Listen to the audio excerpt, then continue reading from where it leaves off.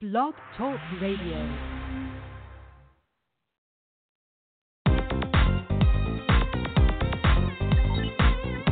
Time for the Bobby Eaton Show, giving you information you'll want to know, speaking on issues affecting us all, and music for the soul. It's the Bobby Eaton Show. It's the Bobby Eaton Show. It's the Bobby Eaton Show. It's the Bobby Eaton Show. Hello, world. Good afternoon. Good evening. Hey, and welcome to the Bobby Eaton Show. And boy, do we have a great show today. Oh, my goodness. We've got a great show. We've got Dr. Umar Johnson. Dr. Umar Johnson. You know, he's going to be in the house shedding some knowledge and information that we all need to know. So we want you guys to stick around for Dr. Umar. That's right. Meanwhile, hey, we're in the home of Black Wall Street, Tulsa, Oklahoma, where the Black Wall Street Massacre took place. And that's what we want to call it. We don't call it a riot. We call it a massacre. And it was actually more than 300 that they claim are deceased. It's more like 3,000. You know what I'm saying? Yeah. And we're still trying to discover some of the mass graves. Yes. Because there are graves placed in certain areas of Tulsa, Oklahoma, that are accounted for. That's right. You know, black bodies dumped on top of each other. And we're the mayor and a few committee members, black committee members, are searching that out for those details. So the only thing that kind of saddens my heart is during that time there is documentation of truckloads of bodies that were dumped in the river. Yeah, so you know they float, and there's no way they'll be able to account. Yeah, they can't account for that. But they have a few cemeteries here where they said some whites even said when they were young they saw those bodies being dumped in mass graves. 4 and 5 in a wood box. Yeah, wood box just dumped on top of each other. That's right. You know, so that's what goes on. Because, you know, we tell our stories our way here on the Bobby Eaton Show. We're not, controlled by any white system or anything like that as far as our information is concerned. That's right. So we can do it here on the show. Well, not one and only, but one of the few black-owned media services is right here at the Eaton Music. Yeah, Eaton Media Services and Bobby Eaton Show and the Juice Radio Show. And a lot of people don't know about they're finding out about the Juice Radio Show. Yeah, they got Juice Radio Show. Hey, young people, we've got an organization of black journalists, youth, and they come in here, about 12 of them. They come in here and do black journalism, and we're going to be taking them to Atlanta, October 23rd through October 27th. We're going to be visiting CNN, Martin Luther King Center, a couple of black radio stations, and Tyler Perry's place. So we're going to be there and staying at Airbnb and all of that kind of stuff. Well, via Memphis, right? Yeah, we're going to be in Memphis. We're going to stop through Memphis and go down Beale Street. Yeah. Give them some history, some knowledge, some information, and some good stuff. You know, that's what they need. But, boy, we got a great show going on. So this man is considered an expert on the education and mental health of African and African-American children. And that's what I really admire and respect about Dr. Umar Johnson is he is so in tune and focused to our youth. Yeah. And drilling into their heads, not just that they are somebody, but they will be somebody. They are somebody, and they can make a great impact, and along with being an asset to society. And I just love that about him. Yeah. It's great. It's great to have him. He's been on the show before. Yes, and he's been here in Tulsa before, and he's coming back to Tulsa November 2nd. November 2nd, Greenwood Cultural Center. So you don't want to miss that. You'll want to be there. Yeah. And you'll want to let all of your friends know. But for the meantime, why don't you give us a call at 646-716-5525. That number again, 646-716-5525. Do what you got to do and let all your friends know this is the place you want to be right now for Dr. Umar Johnson. Right, on today's show. Even though it's kind of hot. Well, here in Tulsa, Oklahoma, it's still hot. Okay, what's going on with the weather, Sponsor? Well, we're steadfast at 90 degrees right now. But they're speculating that tomorrow we'll wake up with a low of 70 degrees. We'll get to a high of 91, but there may be some precipitation in the air. Friday, most definitely more rain, 70 degrees, a high of 85. It's going to be cooling down just a little bit, but that's only momentary because Saturday and Sunday we'll be waking up to the low 70s, and Saturday and Sunday under partly cloudy skies we'll get to about the low to mid 90s. Same thing with Monday and Tuesday. All Saturday, Sunday, Monday, Tuesday, Wednesday of next week, we'll have partly cloudy skies. No rain. The only rain we're anticipating is tomorrow and Friday. And we'll get to a high of 93 after waking up to the low 70s. So it's still going to be pretty pleasant. Still kind of summertimey-ish here in the month of September, but you know everybody's waiting for that cold front to come through. They're waiting, aren't they? I ain't waiting either, sir. You know how I like goes. it just the way it is. Me too. Well, hey, we're going to take a little break. All righty. You know, and we'll be right back with Dr. Umar Johnson. He's going to be right here, and here's a little Gap band for you. All right, hometown. Right. Yeah, hometown, Tulsa, Oklahoma. Remember that number, 646-716-5525. We want your comments, and we want your questions for Dr. Umar Johnson right here on The Bobby Eaton Show. Let's go.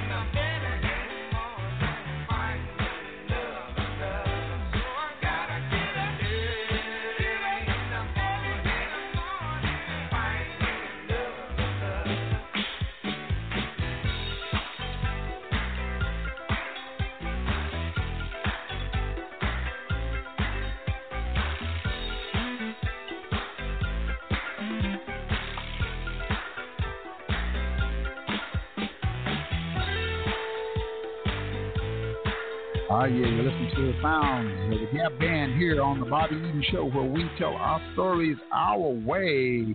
And we're just going to click right on over here. Dr. Umar Johnson, how are we doing today, sir? As well, sir. Thanks for having me on the show. Great. You've been here before, and we had such a great time with a lot of information the last time you was on the show. How you been, man? I've been doing pretty good. I'm happy to announce that we finally purchased 2 schools with the money that we raised over the past 5 years. And in Wilmington, Delaware, we now have the Frederick Douglass and Marcus Garvey Academy. I want to thank the brothers and sisters across the state of Oklahoma, the Midwest, the Central South, because we received a lot of donations from Oklahoma. And I wanted to send a special thank you to the brothers and sisters in that state for helping us realize our goal. Well, man, that is fantastic, that is man. Hopefully you can encourage more people to open up schools across this nation. There are much needed schools, for young people. Without question. And although we've acquired the school, we're not done because we have to renovate the school. There's some work that has to be done. We have 4 buildings, which includes 2 school buildings, the Honorable Marcus Garvey building and the Honorable Frederick Douglass building. We need $1 million to restore the entire campus, all 4 buildings. But if we can get half of that, we can restore 2 of the buildings. And if we can get a quarter of that, $250,000, we can at least restore the Honorable Marcus Garvey building, which is the smaller of the 2, which would allow us to go ahead and get started with educating our young men next summer of 2020. Oh, that's wonderful. So how can the listeners donate? Yes. What process do they need to do in order to donate to your cause over there? 2 ways to donate. One is through check or money order mail-in, which has been the primary way that we've received most of our donations.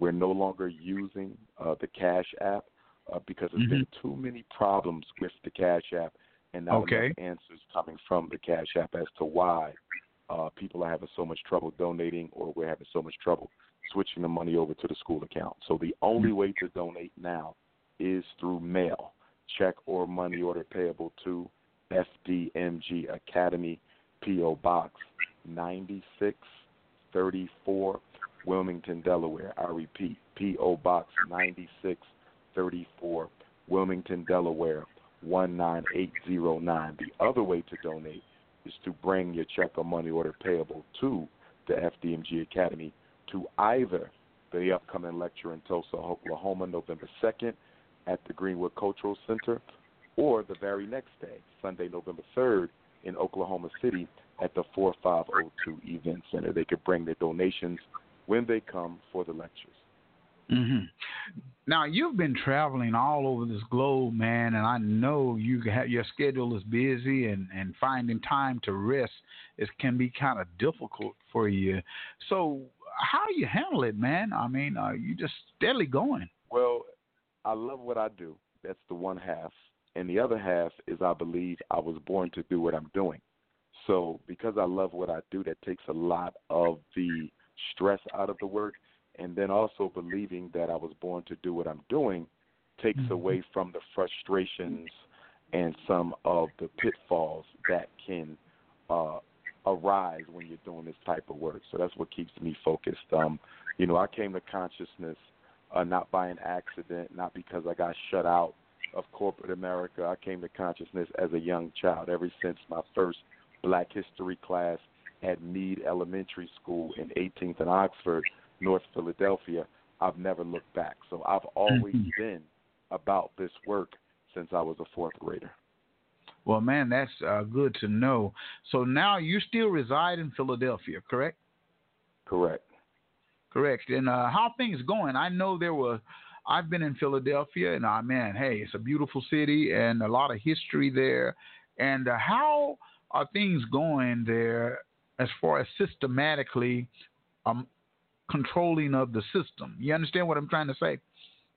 Well, Black Philadelphia isn't doing very well. We have one of the highest murder rates in the country at present. In addition to that, we are the number 1 most quickly gentrified city. Where we are the how do you say this? Of all cities that are undergoing gentrification, Philadelphia is number one in the rate of that gentrification. We overtook San Francisco and Seattle for the first place. So blacks are being pushed out of the inner city of Philadelphia more than any other place in this country. And a lot of that has to do with the black bourgeoisie of Philadelphia. For those who don't know, the Boule, Phi Beta Kappa, the secret society of black male elitist Negroes, was founded in the city of Philadelphia.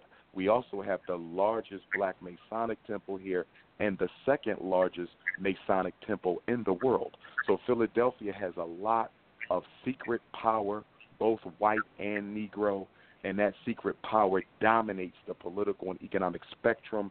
Philadelphia is a city where you can't rise unless you're given permission to rise from either the black bourgeoisie or the white power structure. So if you look at me, for example, I would never be known around the world. My work would have been lost to history had it not been for brothers and sisters outside of Philadelphia recognizing the things that I was doing. It would have never been done in Philadelphia.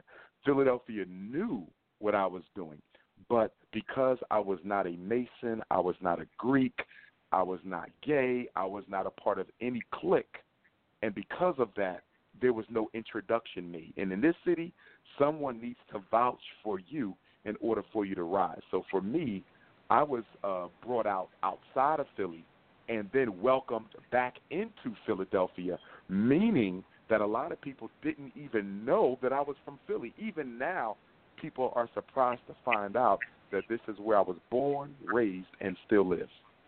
Wow. Man, that is Is that kind of common in certain cities where there are concentrated blacks, or is that just, something that's systematically controlled? Philadelphia is probably an extreme example because this is America's first free black community. It's one of the so-called more progressive cities, and by progressive, what I mean by that terminology is it's one of the cities where the elitist Negro has more progressively kept the masses of black people politically disorganized and intellectually backward. That's what progress means to me. We do a better job of controlling our Negroes than do other cities. For example, if Michael Brown happened in Philadelphia, there would have been no riot. If Freddie Gray happened in Philadelphia, there would have been no riot. The black churches and the black politicians and the black community leaders in this city, they run the black masses. So you look at Baltimore, you look at Ferguson, Missouri, the youth were not afraid, the working class Africans were not afraid, even the young professionals were not afraid. That would not be the case here in Philadelphia. Now, I would say the youth are not afraid. They're not. But unfortunately, they have not been very well politicized in this city. But as far as the young black professionals, they are very much under the control of the black bourgeoisie. Most of them, you wouldn't even think that. I mean, being in Oklahoma, I would think that Philadelphia was kind of like an aggressive black city. I always thought it was. And that's what I thought it was. I mean, that where, a lot of stuff. In the days of Georgie Woods, and other communities, Cecil B. Moore, go back to the 60s, we had a very progressive Black Panther movement, very progressive black arts movement. Yes, it was once that. But in the post-Dr. King assassination era, Philadelphia has become a bastion for black bourgeoisie control. Wow. So what can they do up there in Philadelphia to change the narrative of that image? Is it too late, or is it something that you got to work on? Well, with respect to that question, I think the answer applies to black America in general. And for me, the two things that black America must begin to do, and there's many things, but two essential critical things that black America must begin to do to change the direction to which we're headed. And let me be clear, that direction is extermination. To change, to make a detour from that planned agenda of the United States government, we're going to have to get into education and economics.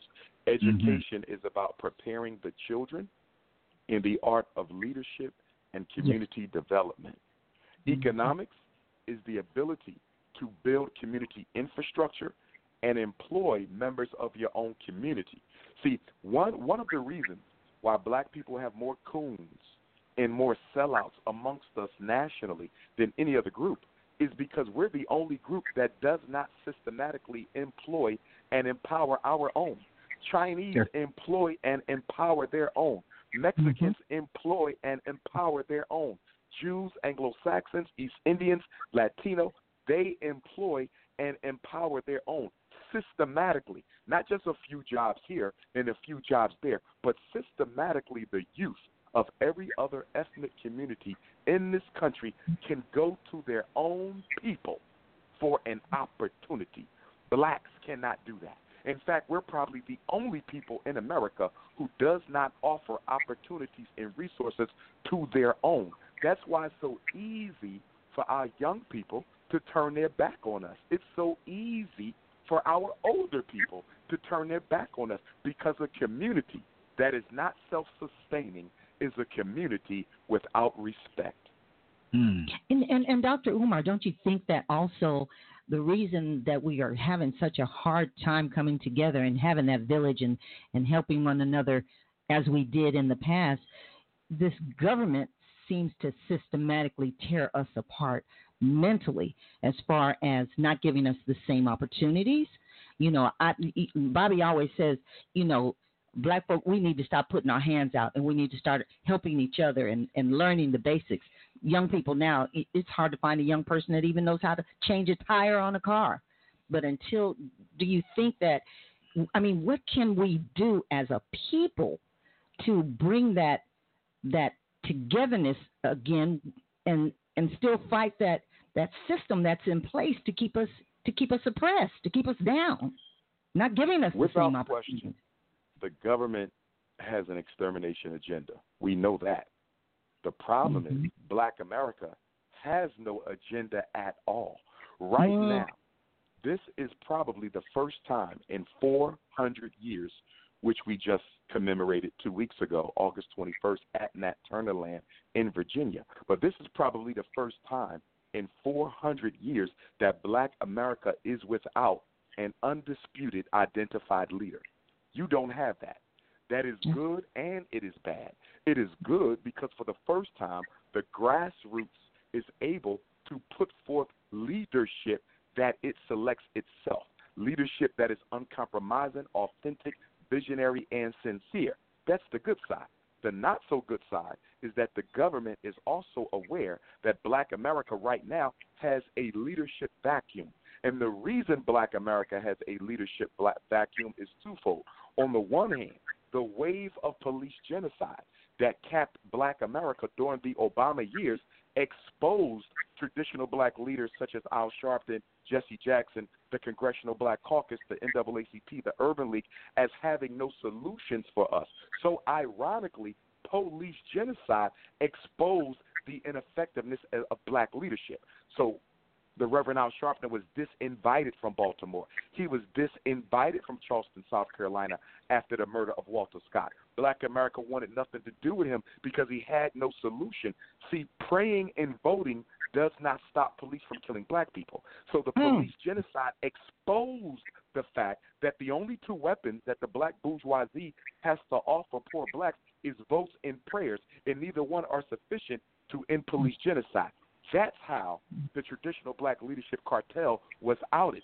The problem for the white power structure, there are no Black bourgeoisies in America that can capture the face and the attention of the Black youth. See, this is the first time you don't have a Black person. Michael Eric Dyson can't hold their attention. Mark Lamont Hill can't hold their attention. Cornell Young can't hold their attention. Roland Martin can't hold anybody's attention. They don't have anyone that they can put out there and have the youth follow. Because of that, you are seeing the rise of the Black athlete and entertainer as now being the spokesman. The government is now using the people our children love to now be their spokesperson. It's effective, but it's also dangerous. And it's effective because they listen to the rappers. They love the athletes. So if you choose rappers and athletes to be the new leaders, they can continue to keep the youth dumb, deaf, and blind. But it's also dangerous because someone like Dr. Umar Johnson will come along and expose the rappers and athletes as coons as well, no different than the leaders that we outed. I'm simply saying that we're going to have to go to war with our athletes and entertainers. They're going to have to be exposed as the new coons. New coons. And that's what it is. You know, when you have a bunch of bourgeois, what I call bourgeoisie, Negroes and stuff who are out here cooning and stuff, who are afraid to talk to a homeless person, a black homeless person, or holding up that Trump sign, the only little black spot behind it. Yeah, and all of that kind of stuff. And they see, when I always say when Negroes get $2 past bus fare, you know, they think that they have really arrived, and you know, they separate themselves, and some of them were born in the hood, you know, raised in the hood, and then they don't even know, they don't go back to the hood. That's right. You know, they don't know their friends. Because we do not socialize our children to be loyal to community. Once again, just like we're the only ethnic group that does not employ its own, we're also the only ethnic group that does not socialize its children to be loyal to its community. When you're raised in the Chinese American community, you're taught loyalty, race first. When you're raised in the East Indian community, you're taught loyalty, race first. When you're raised in an African American Negro community, you're taught to be loyal to Jesus, loyal to Muhammad, loyal to the United States government, loyal to your fraternity, loyal to your sorority, loyal to your Masonic lodge. And I don't have anything against the Masons. I have heroes who are Masons, but my point is these elitist black organizations who ain't really doing anything of significance to black folk, they are the ones that hold our loyalty. Being loyal to the black community has not been a priority for any of us since the assassination of Dr. King. We have been 51 years without a sustained, mass, comprehensive movement for political, economic, or social change by black folks. And that's dangerous because it means that our children are one of the first generations of black children who, number one, not only did not experience the black power struggle, but unlike myself, who was in my 40s, at least I had grandparents and uncles who lived through it. These children not only did not experience, they don't even know anyone who lived through it. So being proud to be black and standing up with a black power agenda, as far as they're concerned, that could have happened as long ago as did the building of the pyramids. Man, you're so right on that, man, because some of the young people, I had a guy the other day, and I asked him, I said, hey, man, do you know about Black Wall Street? He couldn't tell me nothing. He was 30-something years old. From Tulsa? From Tulsa. He born and raised here, and he could not tell me because I don't think we're educated enough, man. We don't have a lot of knowledge, and those parents are not pushing information down to their children inside those homes. You know, the village has been destroyed, and it's like technology has made a lot of younger people not, you know, they're not social. You know, they're not social at all. So. Dr. King prophesied that, by the way. The good Reverend Dr. Martin Luther King Jr., who was the last leader of the mass movement by black folks, he prophesied that the evolution of technology would serve to separate black people more effectively. Now we don't have to come under the same roof to meet. We can do a teleconference. Now we don't have to come face-to-face to meet. We can do Snapchat, Facebook, Instagram, MySpace.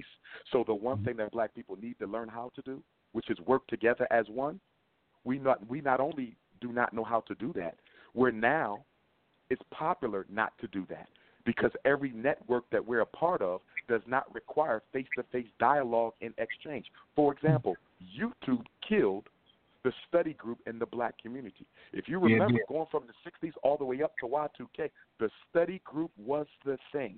Right here in Philadelphia, for me, being a member of the UNIA, the Marcus Garvey movement, we had a study group once a night. Okay? That's where we learned our Garveyism. Well, guess what? Once YouTube came on the scene, the study groups across the country have died.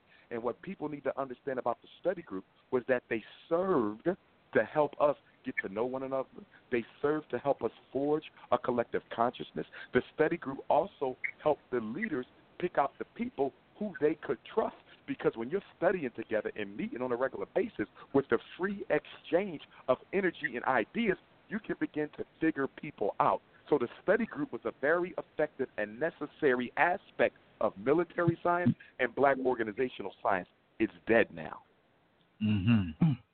It is. It is. Most definitely is. You know, that information needs to go back down. Because, see, I think African Americans, as what they call us, I think that we just don't have enough today's knowledge. That some of the older generation have died off. These kids are growing up just not knowing. It's kind of like but they are our products, though. See, the children were created by the community. Not even their parents exclusively can be blamed. The black community is totally responsible for the gangster rap generation. We're totally responsible for the black-on-black crime rates that are sweeping the inner cities. We're totally responsible for the single mothers and the teenage parenting. Yes, the government introduced all of those problems I just named, but we have not sought to do anything to address those problems. So although we did not create them, we are totally guilty of not addressing them. A minute ago, you mentioned Black Wall Street. Well, guess what? That's the solution. Black Wall Street, which is just a metaphor for the African village. Black Wall Street and the African village are one and the same. That means what? A self-sustaining black community that educates its own, employs its own, invests in its own. What are the four major institutions of any community? A bank to invest in the community, a supermarket to feed the life of the community, a school to educate the youth of the community, and a hospital to save the lives of those in your community. You can name a black community in America right now, including the middle-class bourgeoisie communities. You can't name one of them that has all four of those essential institutions owned by black people within the same town. And that is embarrassing. And the reason it's embarrassing is because we are a $2 trillion people. $2 trillion. We spend $2 billion on Jordans every year, $4 billion on alcohol, $1 billion on McDonald's, nearly $20 billion on weave and perm. We buy twice the Mercedes-Benzes sold in America than white folks, although we have less than a third of white America's wealth. So we have to look at ourselves, because we as a people don't care enough about the future of our community, and we definitely don't care about the children. I say it all the time. I should have never had to write Psychoacademic Holocaust. I should have never had to write the book I'm working on now, Black Parent Advocate. I should have never had to become a school psychologist. Why not? Because the black community should have its own schools. You mean to tell me only 1 out of every 4 black boy graduates in this country? 2 out of every 4 will end up in prison? 3 out of every 4 will end up on psychiatric medication? 7 out of 10 will be referred for special education? At least 3 out of 8 will be arrested in school for some ridiculous offense that didn't even require handcuffs? But yet and still, we have almost no independent schools in this country. White folks don't care about black children, but neither do black people. Wow, that's scary, man. Yeah, that's real scary to, come up, and that's reality. This is what's going on. And we keep asking, how do we change this? How do we change this? How do we change this? That's always the question. You got to change the mindset. It all begins in the mind. People used to come up to me when we started raising the money for FDMG, and they would say, Dr. Umar, why are you about to put $750,000 into a school? You need to put that into jobs. You need to put that into weapons so we can build community defense. You need to put that into businesses to hire people. And I said, stop. I could put that $750,000 into businesses right now. Those businesses will be defunct within a year. Why? Because black people think white people's ice is colder. Those businesses will be out of business in a year because y'all will still buy white. If I buy weapons for community defense, y'all be shooting and killing each other in 3 months because we suffer from the HNIC syndrome. Everybody wants to participate in the freedom struggle just as long as they're the ones calling the shots. So until you change the mindset of the American Negro, You don't change nothing else about us. Before there can be an economic revolution, political revolution, spiritual revolution, social revolution, academic revolution, there must be a psychological revolution. Dr. Carter G. Woodson, the father of black history, said what? When you control a man's thinking, you don't have to worry about his actions. You don't have to tell him to go to the back door. He'll go to the back door without being told because the nature of your control over his mind has made it so. And he said when he gets to the back door, if there is no door, he will make one to walk out of. Until we liberate the thinking of the African, we liberate nothing else. The Honorable Marcus Garvey said what? Don't take the kinks out of your hair, take the kinks out of your mind. That is so true. Well, how do you feel about these black cities like Atlanta and D.C. and where it's concentrated blacks just everywhere, chocolate cities and all this? Do you think there's any type of growth, as far as awareness? There's growth from a capitalist perspective, but there's not growth from an Africanist perspective. And what I mean by that, if you go to Atlanta, I was just there the day before yesterday, and I love Atlanta, very strong Dr. Umar support city. You have a strong black middle class, and the black middle class is doing well. But right next door to the black middle class is black poverty. Black poverty. Hundreds of thousands of black people in Atlanta struggling, suffering, homeless, no job. So, yes, the black middle class is doing well, but it's not Africanist because there is no system in place by the black bourgeoisie of Atlanta, D.C., Philadelphia, or elsewhere to reach back and help our less fortunate brothers and sisters. See, in our culture, as African people, in our culture, we do not judge success by the few who made it. See, that's European, because European culture is based on individualism. So they'll say, look at Oprah Winfrey, look at Tyler Perry, look at LeBron James. You guys are doing better because a handful of Negroes are doing better. That's not African. As African, we look at what is the general quality of life for most of our people. What is the general quality of life for most of our people? To show, for example, there was an article that I read the other day. It said America has just created 100 new black millionaires. That's not progress for black people. That's progress for those 100. There's 50 million of us. There must be a program to employ and educate the race, not a whole bunch of bougie individuals. That's so true right there. That's so true. Man, we sell out, man. We get a couple of dollars, we just start selling out, and we forget our history, where we come from, the nature, why it's even possible, those who died before us, and man, it's bad. It's bad. Well, the only difference between slavery and now is in slavery, the white man forcibly sold you to other white men. In today's America, you voluntarily sell your soul to other white men. That's right. We simply barter ourselves, and because they no longer have a need to own you, they simply lease you. They will lease you to exploit your athletic talent. They will lease you to exploit your intellectual talent. They will lease you to exploit your physical talent, and then they throw you back to the ghetto. So they still, it's the same system in place. It's just that the names and the system looks different, but it still operates the same.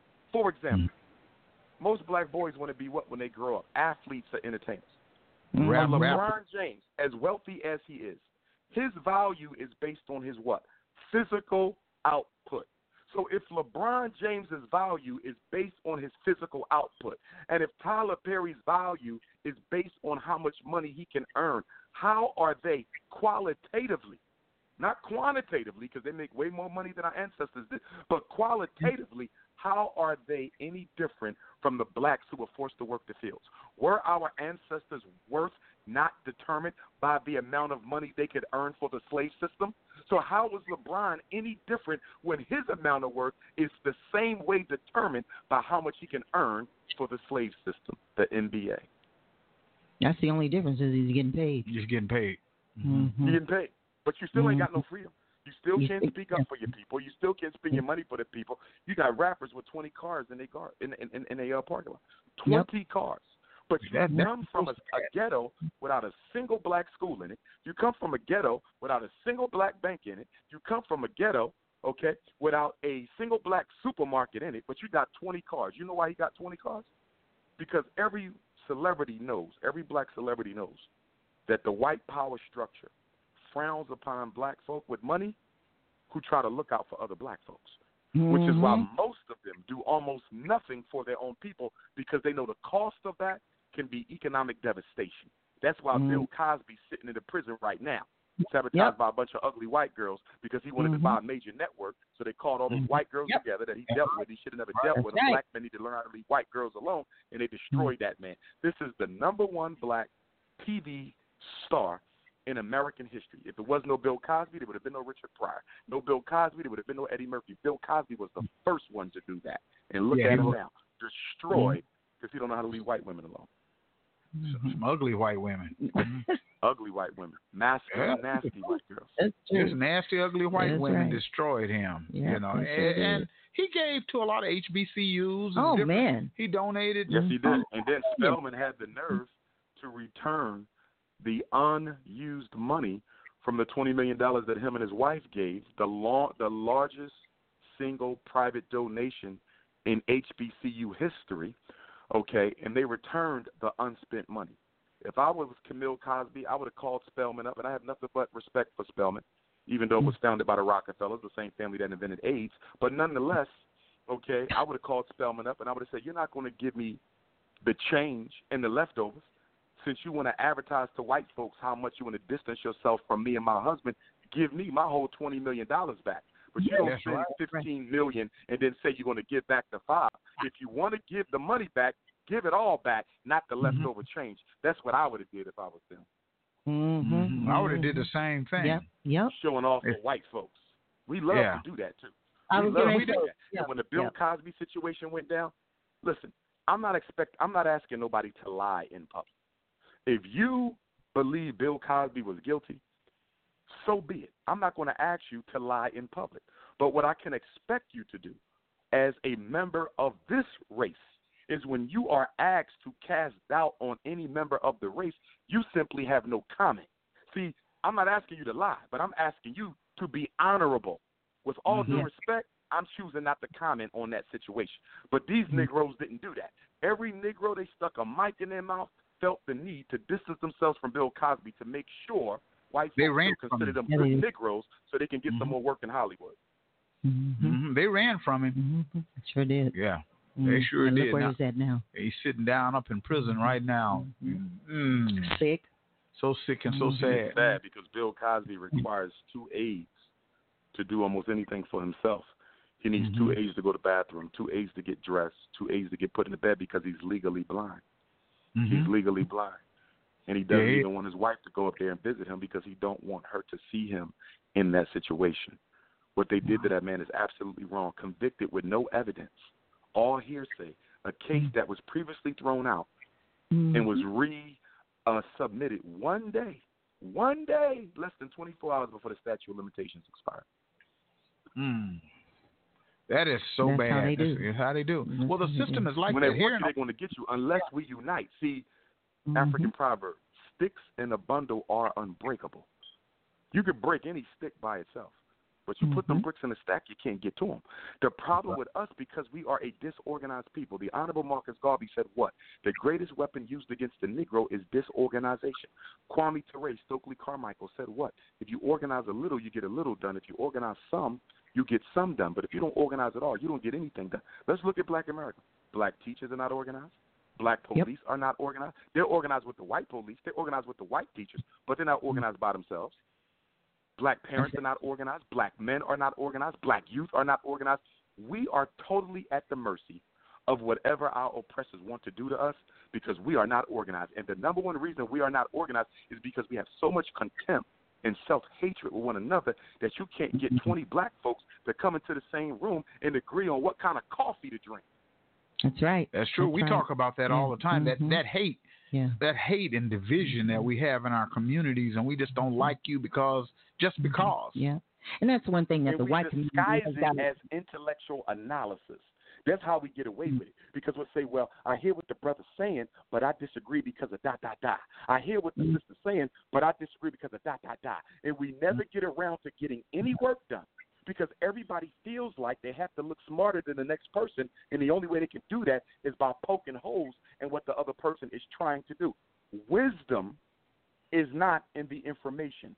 Wisdom is in the application. See, the world is filled with knowledgeable people, but the world is not filled with practical people. And the black community has all types of intellectual masturbators. They're all in the black conscious community. They know everything, but they have done nothing. Mm-hmm.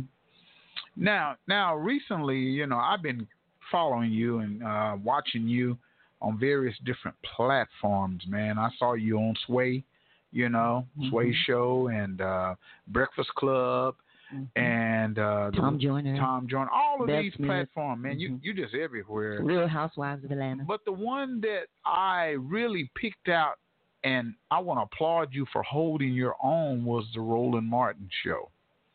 Man, you held your own on that one, bro. And yes, sir. That was very disrespectful what Roland attempted to do. I had been on this show 3 times before that, and he never demonstrated any disrespect. I believe that the motive behind that, what you want to call that,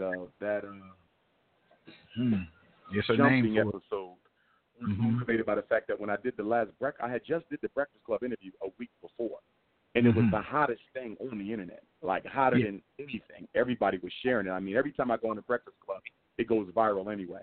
And I think Roland had gotten jealous at the amount of love and support and views that the interview was getting, so he took it upon himself to be the person to try to poke the air out of my balloon. That's what that was about. Everybody singing his praises.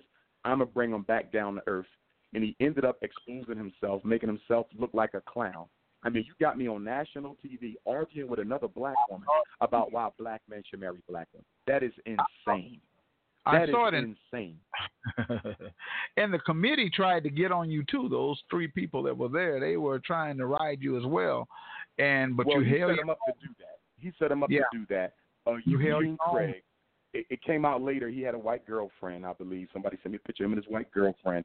The other brother was okay though. The lawyer, he was all right. He maintained his poise. But Lauren and Eugene and Roland, I mean, 3 coons in a pod. I mean, it was absolutely ridiculous. And ultimately, he basically sabotaged himself because his show was canceled by the end of the year. And I believe that was due in no small part to the fact that a lot of my supporters, who were News One Now viewers, stopped watching him. I got so many text messages and emails from elders and professionals and young black folks who say, yo, I used to watch him every morning. But after what he pulled with you, I'm not watching him anymore. And by the end of the year, his show was off. Yeah, I saw that. I've seen that that segment several times. I analyzed it and I counted. Yeah, I analyzed. I've seen it a few times. That and the Breakfast Club. Now the Breakfast Club was a whole different interview. They pretty. I like the Breakfast Club because they allow me to get the content out, and they allow people to make their own opinion of it, as opposed to a Roland Martin who wants to control the way in which the content comes out, by his own twisted narrative and interpretations and distorted questioning. So with the Breakfast Club, it's always love when I go up there. Now, I ain't been up. We missed the interview I should have did last summer because I normally go every summer. So I don't know if they got the word that they can't bring me on there no more because the Breakfast Club interviews, they go more viral than anybody else they interview, rappers included. Yeah. Like, they really go viral when I do them. So I don't know why I ain't been back yet with the type of flips and spins that it get. But at the end of the day, it's a white platform. It's a white platform. And although I do control what I say because I want to make sure it gets, played. So you're saying the Breakfast Club is a white platform? I believe it is. Now, I do see they have the Revolt sign, so maybe Revolt is Sean Puffy Combs, so maybe they are on his platform now. I don't want to speak inaccurately about the situation, so maybe they are under Puff, but be that as it may, it's still a mainstream platform that probably really doesn't value the unbridled revolutionary black voice, because that's what I represent. There's few other black men with doctorate degrees who tell the truth about the racial situation the way that I do. I can't name one of them.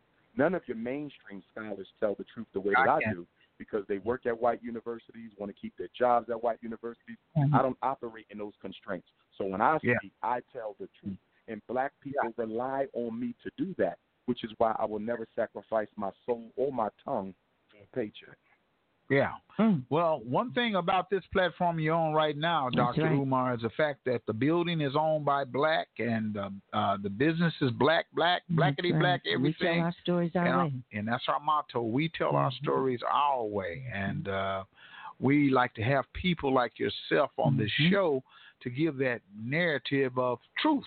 You know, as long as you're talking enlightenment. truth and enlightenment, and, hey, just telling it like it really is, then, you know, that's what it's about. Now, Dr. Umar, are you still giving those parent teleconferences, I think Tuesday morning?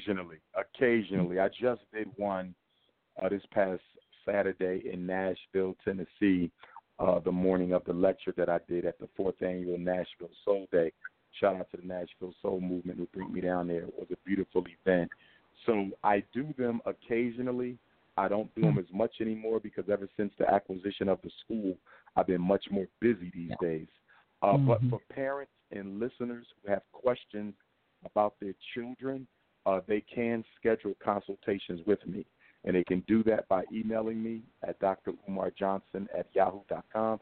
They can also text message me at 215-989-9858. Again, 215-989-9858. They can also call the 800 number, which is 8444 Dr. Umar. That's 8444 DRUMAR. So I still do the private ones. I just don't do the free public ones as much because of a lack of time. Okay.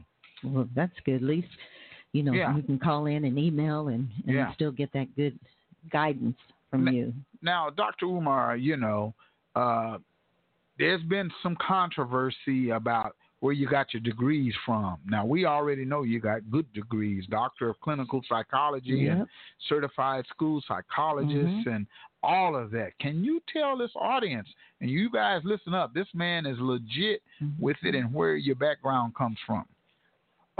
I think I already satisfied that about 3 years ago, and I'm going to tell you why I say that. Okay. Around 2016, I got a phone call from the Philadelphia College of Osteopathic Medicine, which is the institution where I earned my doctorate degree. And the registrar's office called me, and they asked me, and this was intensified again after the Roland Martin interview, because as you remember, one of the insinuations he made was that I didn't have a doctorate degree. So after that interview, but even before that, but especially after the Roland Martin interview, which I think was 17 or 18, 17, I guess, the school called me and they said, we're getting hundreds of phone calls about your degree every week. We're not allowed to divulge any information about you without your permission. Can you give us permission to let these people know that you earned your degree from here in clinical psychology? I said, sure. They asked me before, but I said no, because I'm of the opinion I don't have to prove anything to anybody, and my work speaks for itself. And I'm one of the only people in black consciousness with a legitimate doctorate degree anyway. So if you don't question nobody else, okay, why are you questioning me? So my thing was, I told them no the first time. But after Roland Martin, they sought me out again and said, if you could just let us do this, it would stop a lot of these phone calls. So right after the Roland Martin interview, I gave them permission to let people know that I earned my degree and when I earned that degree. Well, guess what? The so-called controversy obviously has not died, okay, with you asking me that, and respectfully so, and it's ridiculous. What it shows is that the controversy was never about the authenticity of my degree. Why do I say that? Because for the past 3 years, you can pick up the phone and call PCOM and find out if I got a doctorate. So if you can pick up the phone and make one call, and verify whether or not this man has that credential, why would it still be a controversy? It's still a controversy because the detractors were never interested in the truth. They knew I had the degrees. They were interested in the sensationalism. For example, the person who started it, the person who started the campaign, that I didn't have the degrees, the campaign that I was still in the school money, had no intention of buying the school, the campaign that I was not related to Frederick Douglass. He was right out of Philadelphia. And not only was he right out of Philadelphia, he was a former co-worker of mine at a charter school where I served as school psychologist. In other words, the very person who knew my credentials is the very person who put out the lie that I didn't have any. So you might say, why did he do that? If he worked with you, why would he tell people that you didn't have these degrees? Because he wanted to be what I was. He published a book. It didn't go anywhere. He tried to start a speaking career. It didn't go anywhere. He started his doctoral program under Malefi Asante at Temple in African American Studies. It took him forever to finish. I became what he always wanted to be. And because of his jealousy, he started the campaign that I was not a benefit. It came out of Philadelphia. So that's there what we actually go. Good happened. example of black It folks. came from home. It came from right here. Wow. Right there in Philadelphia. He And never stopped. Hindsight is 20/20. With hindsight being 20/20, I wish I would have got ahead of it back then. The reason I ignored it because I said most people know this is ridiculous. I've been saving black kids for 20 years who don't know that. Okay, from California to Texas to Detroit, no one has saved more black children from special ed and ADHD and juvenile detention than me. I don't have to prove this. So I left it alone because I thought the truth was obvious. I didn't know black people were so thirsty for negativity that they would jump behind any negative campaign to destroy the character of someone who does a work that nobody else does. There is no other black person in this country that does what I do, and that is help parents save their children from the school to prison pipeline. They might have schools, they might be principals, but who is helping parents outside the school, equipping them with the information that they need to go into that school and save their child? I don't know of another black person that does the work that I do. So I thought because of that, black people would say, leave him alone. He's off limits because the role that he occupies, nobody else is in it right now. But they didn't. They don't care. They didn't care about our kids. If they cared about our kids, they would have never said I was stealing that school money unless they had proof, because this man is trying to open up a school for our children, something none of y'all are trying to do. None of you are trying to do it. But guess what? Hate is stronger than love with Negroes. And they continued and continued, but that's why I was so grateful that God blessed us on February 7th of this year to buy that school, Frederick Douglass Marcus Garvey Academy. We have 4 buildings. They are beautiful. They are modern. They just have to be repaired. The Frederick Douglass building, we have over 16 classrooms. We have a gigantic gymnasium. We have a lunchroom. We have a separate gym across the street in the Marcus Garvey building. We got 10 classrooms. We got a tech room. We have all the space we need. The whole block is ours. We don't share space with nobody. We got grass in the front, grass in the back, and we still got a 4th building to work with. By the time we are done, the Frederick Douglass Marcus Garvey Academy campus in Wilmington, Delaware, will be the central black organizing headquarters on the planet. Because one of the things I know traveling the world is that we seldom have our own meeting spaces. I can count on one hand the amount of places I've spoken at that were owned by black folks. On one hand, and I've spoken on every continent except Australia. I can't even give you 5 places I've been in that we own.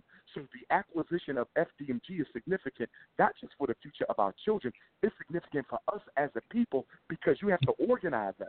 And you can only organize us if you have the facilities to do so. And we have the facilities that can easily accommodate over 1,000 Africans on any given day. Once we open up that school, the lights will never go out. But I do tell you this, everyone who spoke a bad word against the school campaign, or myself, will never be allowed in.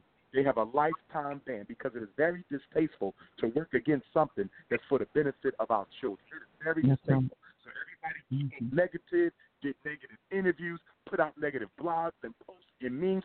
No need to show up on grand opening day because you will be promptly escorted out by security. Now, Dr. Umar, is there going to be a tuition cost for the students that attend? Absolutely. It's an independent school, so it will be tuition. I don't know what that cost is, and I won't know until the school has been restored and all operating expenses have been accounted for. So I'm currently working on that. I will not have that number until it's closer to opening. I would like to keep the tuition at around $500 per month per child, which is very reasonable. And I do think I probably will be able to do that because we own the school outright. There's no mortgage. It is ours. It is ours. It is the property of the African race in trust to the Frederick Douglass Marcus Garvey Academy. So because we own it, that's going to put us in a real good shape because we won't have to worry about factoring in a mortgage with the tuition. How many students are you thinking about being able to house in that facility? Well, we're going to start with 2nd, 3rd, and 4th grade. That's where we're going to begin. In the final analysis, we're going to be preschool all the way to junior college because, again, we have the space to do that. So the beauty is we have the space to do whatever we want to do. Being a former school principal myself, I do know that one of the challenges that principals come across is outgrowing the building that they're in. That's one of the biggest concerns of principals because you're going to grow as a school, especially if you're doing the right thing. We won't have to worry about growing because we have 2 schools right across the street from each other. And because we have 2 schools right across the street from each other, we may even begin the Girl Academy, the Anna Douglas and Amy Garvey Academy for Young African Princesses. We may be able to begin teaching our young ladies sooner than expected. That was always a part of the FDMG program anyway. We always sought to include the girls once we got started with the boys. But because we have 2 separate schools, one of those schools could theoretically be the Girls Academy. Oh, that'd be wonderful. Man, great. That's a great thing. It's much needed in our, our communities, man. If more people could think about education and educating boys and young men, So what are some of the curriculum that you're going to have there? I mean, what kind of classes are you going to have? I know it's not going to be traditional classes, probably, but what are you going to have? Well, you're required to teach your math, your science, your language, your civics and history. I don't need to mention those. They're required. The FDMG curriculum hinges on 6 core curriculum: political and military science, understanding the world that we live in, and understanding the art of self-defense. Our young men will be trained in weapons, violent, as well as silent. They're going to get it all. They will be masters of self-defense. And then we have our agricultural and agronomical curriculum. We actually visited one of the oldest continuously owned pieces of black farmland up in Indiana a couple of months ago. I'm going to be working with them and other black farmers around the country to create a program, an agricultural science program that will make every young man at our school a walking, talking Dr. George Washington Carver. Then we also have an agronomical, a dietary and nutritional program where we're going to teach our young men the art of how to eat to live, understanding the nutritional content, how to combine food to get the maximum nutritional benefit, understanding why you shouldn't eat sugar, caffeine, high fructose corn syrup, understanding that there's a cycle to eating, that you shouldn't stuff your face all day. Every time you eat, you lose enzymes that are essential to the maintenance of life. We're going to make sure they understand not only why you need to grow your own food, but how to eat that food after you have harvested it. There will also be a spiritual and astrological curriculum.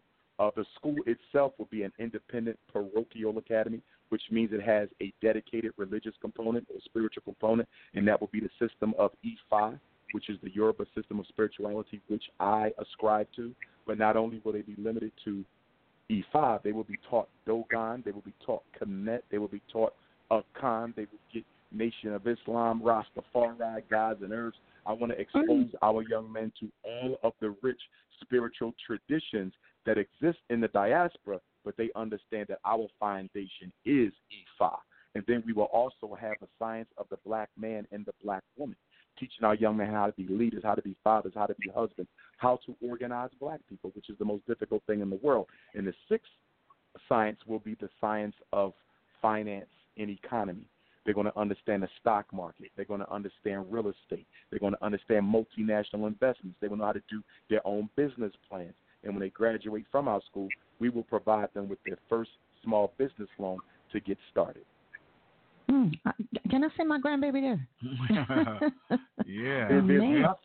There's nothing in existence that comes close to the FDMG program. No one has what we're about to do. And then people ask me, well, why you want to open up a school? Why don't you do a homeschool? I'm not doing no damn homeschool because that's not my destiny. I wasn't sent here from my ancestors to settle for a homeschool. If you want to do a little homeschool, go do a homeschool. That's not me. Dr. Umar Johnson's calling on his life is to build institutions. I am a nation builder. And a nation builder means we must build institutions. We can't keep settling for homeschools because for me, that's a disgrace.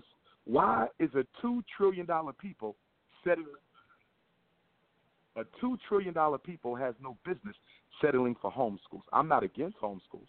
I think it is a good Band-Aid, but it's not a solution. And the reason it's not a solution is because the most important job of a school is not to teach. It is to socialize. That means the most important job of a school is to teach black boys how to work together for the benefit of the race. That's what they must be taught. If you got 1 million black kids being educated in 1 million different homeschools, where is the unity coming from? Where is the collective consciousness coming from? That's not African. That's individualism. Africanism is bringing them kids under the same roof and raising them as a family, and that's why I'm building a school and not no damn homeschool. However, I do want to build a virtual school. A virtual school will allow children who can't physically be at FDMG to tap into the classroom by satellite, visually, where they can be in the class. They can see the teacher, they can see the classmates, they can follow the lesson, and the classmates and teachers can see them, much like they do in colleges now with the distant learning, which is very different from cyber school. Cyber school, you're not in the class. You're simply being taught through an electronic program. So I want to build a virtual school for the children who can't physically be there, but we are currently scouting land in Delaware to build a small dormitory. So for parents who desperately need their sons at the school, not just in America, I'm a Pan-Africanist, so this is not just about America. This is about Africa. It's about South America. It's about the Caribbean. It's about Australia, Canada, and the UK. It's about all of our children. And for parents around the world who want to send their sons to FDMG but can't afford to relocate, they'll be able to send them to us, and they can live with the brothers in the dormitory. That's the long-term goal. But that won't be ready for about 5 years. The immediate goal is to get the school open and ready for learning. I'm hoping August 21st, 2020, but if we got to push it to August 21st, 2021, so be it. At this point, it doesn't matter when it comes. I just need everybody to know it's coming. Now, what's the process? Got the building. The building is half the battle, and we own it. It's just a matter of when, not if. Now, Dr. Umar, how do you go about selecting your teachers? You know, what qualifications They're going to get interviewed. They're going to get interviewed. We have right now over 3,000 applications. Right now. Okay. I have 3,000 resumes from across the world, which means I would have I would probably have the most historically diverse teaching staff in the history of independent schools in the world. And I'm doing my research right now because I believe the Frederick Douglass Marcus Garvey Academy is the first school in the modern history of African people where monies came from every black community on earth to purchase it. I don't know of another school that was purchased by the people with money from Africans from every single continent and country.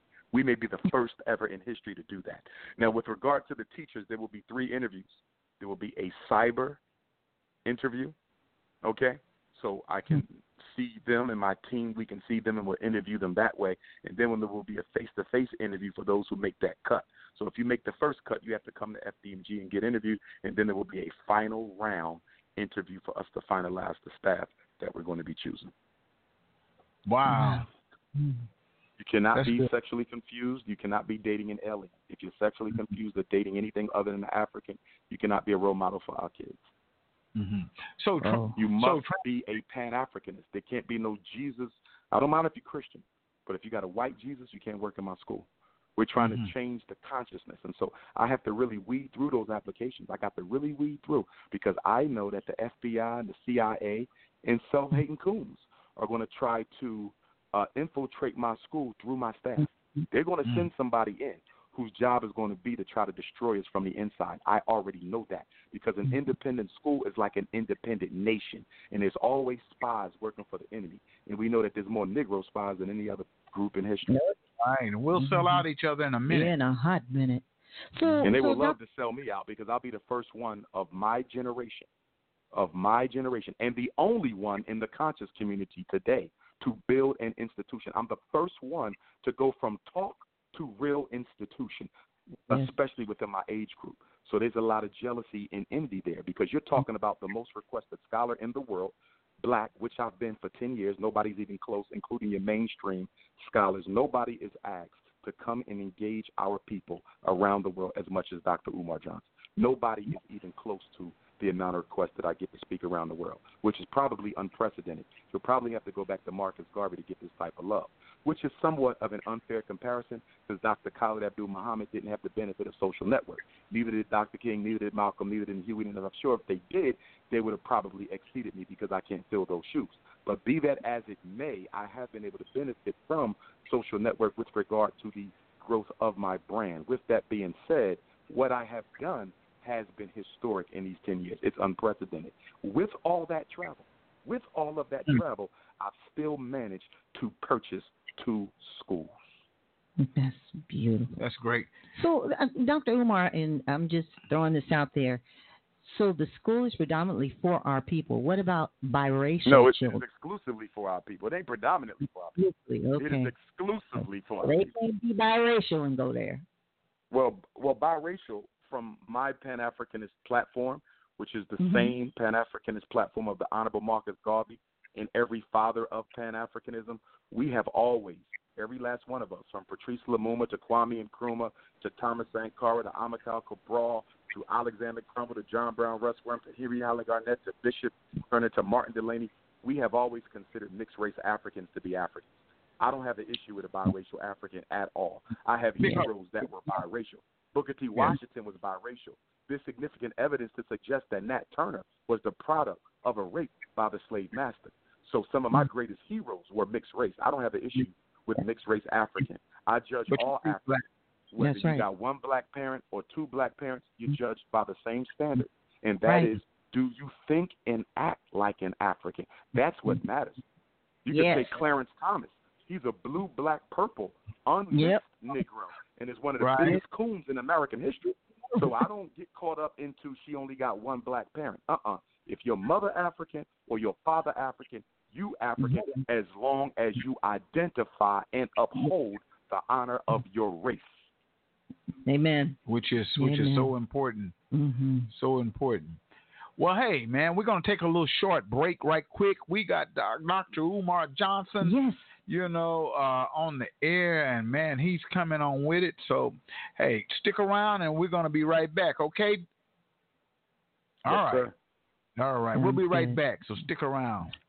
And dial that number 646-716-5525 and get you right on the Bobby Eaton Show. That's what it's going to be. All right. Here we go. And this is what I want to do for us is we got to pay them back, y'all.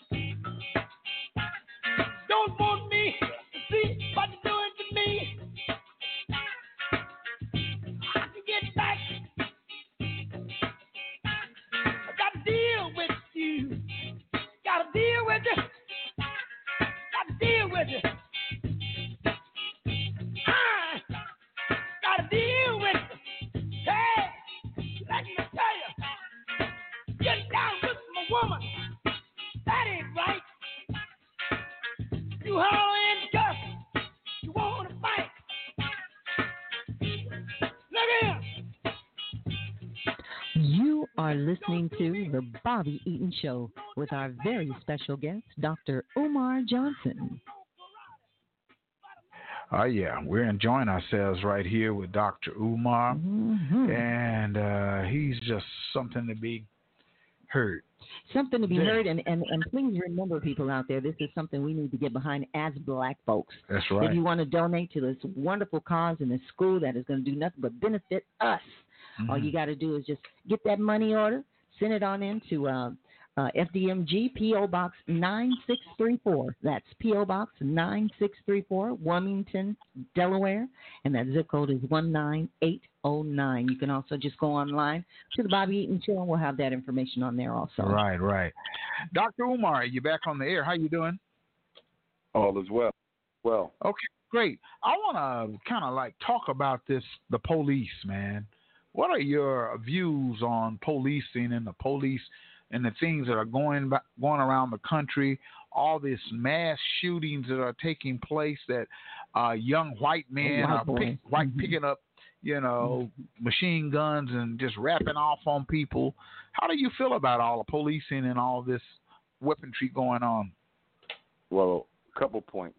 One, when I look at the current climate of gun violence in America in general, and I compare it to great empires of the past, I would have to say that America is destined to destroy herself from within, as did all great empires. Most great empires in the past, they were destroyed from the inside.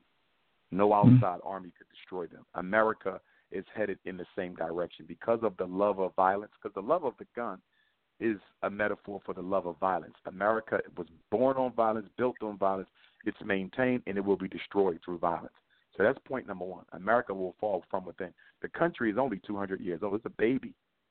It's a baby, yeah, it is. And it's going to fall soon, because it loves violence so much that it's not willing to get it under control. And part of the reason it doesn't want to get it under control is because so many black people are being victimized by that violence. So a lot of this is in the service of African genocide. That's another reason why. See, the reason America loves the right to bear arms is, number one, if every citizen in your country is armed, no foreign invader can ever destroy you. From that perspective, it was a brilliant move to include that amendment in the Bill of Rights, the right to bear arms. Because anyone who wants to come into America, you ain't just got to worry about the military. In most countries, you don't have a right to bear arms. So you only have to worry about the military if you're going to invade. But if you're going to come into America, country of 500 million, you're going to have to face 500 million guns on top of what the military has. So it definitely protects and safeguards the country's borders, without question. But the problem is it doesn't protect the lives of the people inside that country. Now, as far as police genocide goes, everybody knows what the solution is to that, which is why you've never heard it. The only thing that's going to stop police from killing black people is black people. It's the only thing that ever stopped the KKK from doing it. It's the only thing that ever stopped the different white organizations that wreaked terror in the black community from Reconstruction to civil rights. What did the Deacons of Defense have to do in order to stop the senseless violence of the KKK down in Alabama and Louisiana? They had to face off with them. The Marcus Garvey African Legionnaires, they had to face off with them. They had to face off with the police. They had to face off with the KKK. The Black Panthers had to face off with them. There is no nonviolent solution to police genocide. There is no democratic solution to police genocide. There is no religious solution to police genocide. The only way we're going to stop it is black men are going to have to say we had enough, and you're going to have to confront the police. What does that mean? It means mass casualties on each side. I would hate to see it, but I understand the white man. And I know the only way you get his attention is when his blood spills as quickly as yours. Or his money is spent. Yeah, that's true. That's true. Yep. Now, how do you feel about boycotting, man? Boycotting can be effective, but black people don't have that kind of commitment to each other. See, we have gotten away from serious movements because, again, We haven't had one since the one Dr. King gave us 51 years ago. May he rest in eternal peace. Since then, we've got hit with a whole bunch of one-day revolutions. Million Man March, one day. Al Sharpton marches, one day. Congressional Black Caucus, one day. Against police brutality, one day. Christmas, one day. Show me any change that has ever been sustained after one day. But the reason you only get one day is because black leadership knows black folks don't have that type of commitment to themselves. You ain't going to get – could you imagine if Dr. King was around today and he tried to come into an inner city and get black folks to boycott public transportation for 381 days like they did in Montgomery? Could you imagine the type of pushback he would get from 21st century Negroes when he says you can't ride the buses in your city until we force them to desegregate or hire more black folks? Black folks would go off on Dr. King. We ain't interested in fighting for no black liberty. We don't care about that. See, black people have no problem with white supremacy. Let me be very clear about this. Black people are fine with white supremacy. They are fine with them killing our kids. They are fine with them miseducating our babies. They're fine with poor health care. They're fine with the jails being filled up with Negroes. We don't care. The only thing we care about is the position that white supremacy has given us within its hierarchy of oppression. As long as the white power structure gives me a good job and gives me a nice place to live and gives my family a good education, my kids into a good school, I could give a damn about the other black folks. That's why we can't get nowhere, because we don't live in a community of we live in a community of me, myself, and I. You're right about that, though. And that mindset is for the poor black as well as the rich black. Let me be clear. There's no difference between the thinking of a poor Negro and a rich one on matters of race. Neither one of them give a damn about the community. I want to be clear. It only looks like the poor black cares more because he talk all that community junk in saving black folks until he gets offered a job, until he gets elected to office, until he pastors a church. And then all that black liberation theology goes out the window. And why is that? It's easy to be a black activist when your ass is broke. It's always easy to scream black power and wave the red, black, and green flag when you ain't got nothing to lose. But what happens when a power structure makes you an offer you can't refuse? A job, a house, better education for your children. And them same Negroes who talk that black power junk will be on the other side defending the white man. That's why you got to study black folks before you work with them. I don't trust black folks just because they run up to me and say, Dr. Umar, I want to help you organize. Because the only reason I want to help you organize is because the white man ain't invited you to the table. The minute you get invited to that table, look what happens to you. Look at Al Sharpton. Al Sharpton was a grassroots activist. And the minute white folks started donating to the Black Action Network, he changed the name to the National Action Network. And you look at what he's doing now, he's doing so much stuff that ain't got nothing to do with saving black folks. He's been purchased for a price. And the cheapest thing to buy is a Negro leader, but they might as well sell them at the dollar store. Wow. How do you feel about, now we talk about this a lot over here because I just think that we need more real down-home black media, sources, because we're not able to always get this type of message out there. How do you feel about the black media sources? Black media right now is a disgrace. And I say that because the first black newspaper was founded by a Pan-Africanist, John Brown Russwurm, Freedom's Journal, along with Samuel Cornish, 1830, 1831, New York. And that periodical was published to do what? To educate and advocate. The purpose of the black media is to educate and advocate. When I look at black media today, everything from social network to the blog talk shows to regular mainstream media to the magazines to the newspapers, I'm very disappointed. Because you know what I see? I see 85% of black media is dedicated to sensationalism, gossip, sports, entertainment, and white politics. I see very little attention being paid to black economics, mass incarceration, state of the black family. I see very little paid to that. The problems that affect black folks, You might get a good story on it once or twice a year. You might get a good story on the unemployment of black men and how that relates to mass incarceration and crime. You might get a good story on the homelessness of black folks maybe once or twice a year. You might get a good story on police genocide once or twice a year. But those types of conversations should dominate black media, and they don't. Most of black media is sensationalized gossip, and that's a damn shame, because at the very moment when this country is trying to bury our people, the one institution that can really help educate and organize and galvanize, which is black media, ain't interested in doing it. It's about the NBA draft. It's about the NFL Super Bowl. It's about Cardi B. It's about Jay-Z. It's about the BET Awards. It's about Serena and Venus. It's about who got elected. It's about making sure Barack Obama serve another term in office so he don't do anything for you again for 4 more years. It is not about dealing with the grassroots issue of black people. I would give black media collectively, because there's exceptions like your show. There's some exceptions. But collectively, I would give black media a D-. And you know what? You said that, and I kind of agree, because that's the problem. Yeah. With we don't have enough conscious black media who talk like we do on our show and the kind of topics we talk about. You don't have that. So we're the little guys, we're the little small guys. And like you said, on a consistent basis. On a consistent basis, because right. That's the thing. Systematically. Yes. Systematically. Yes. That's what's going to help our youth, just like what Dr. Umar is trying to do. Taking our youth and consistently driving in their heads what you can do, how you can do it, when you can do it, boom, boom, boom, so that you can be the one to hire your own people. So that you can be the one to be in charge and help your community and help your people. If we drill that over and over into our youth, we might have a chance. And we got to. And one of the big reasons they don't deal with the critical, controversial issues that are relevant to black existence is because they're being financed by politicians.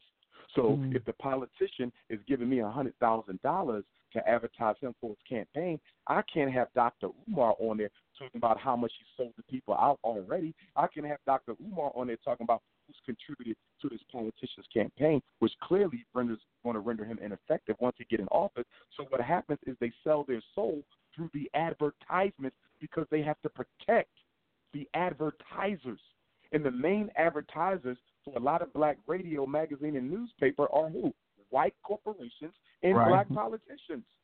White corporations and black politicians. So we can't have Umar Johnson and they're talking about how Walmart invested in prisons, because it's going to make Walmart upset, and Walmart is giving me $250,000 a year to push them. So what happens is they end up selling out in order to get their sponsorship. A black media outlet whose sponsorship is predominantly coming from white folks, in my opinion, no longer meets the definition of being black media. You are white media in black face. That's true. That's true. Yep.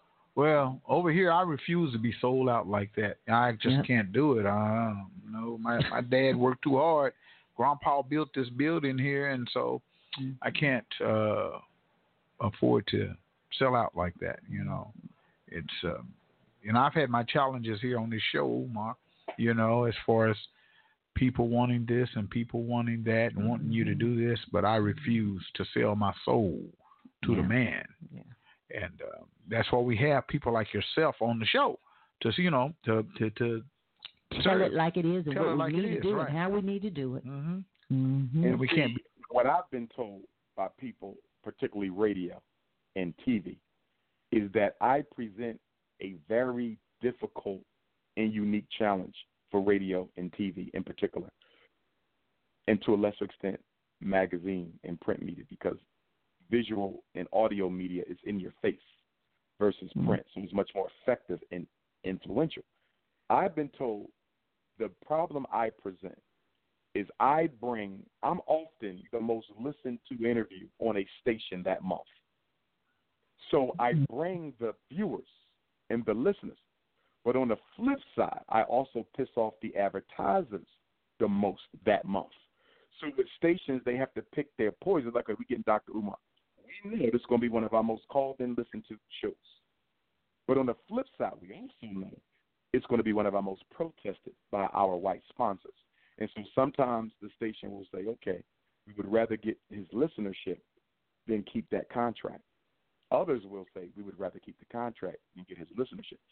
Ideally, they would like to have both, but they can't because my message does not allow them to benefit from my following and at the same time keep white folks happy.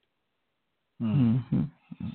Have you ever been cut off a show in the middle of a show because of some controversy or something like that? Probably less than a handful. It's happened, but it's been less than a handful. Yeah. What about normally they'll try to blame it on a technical difficulty.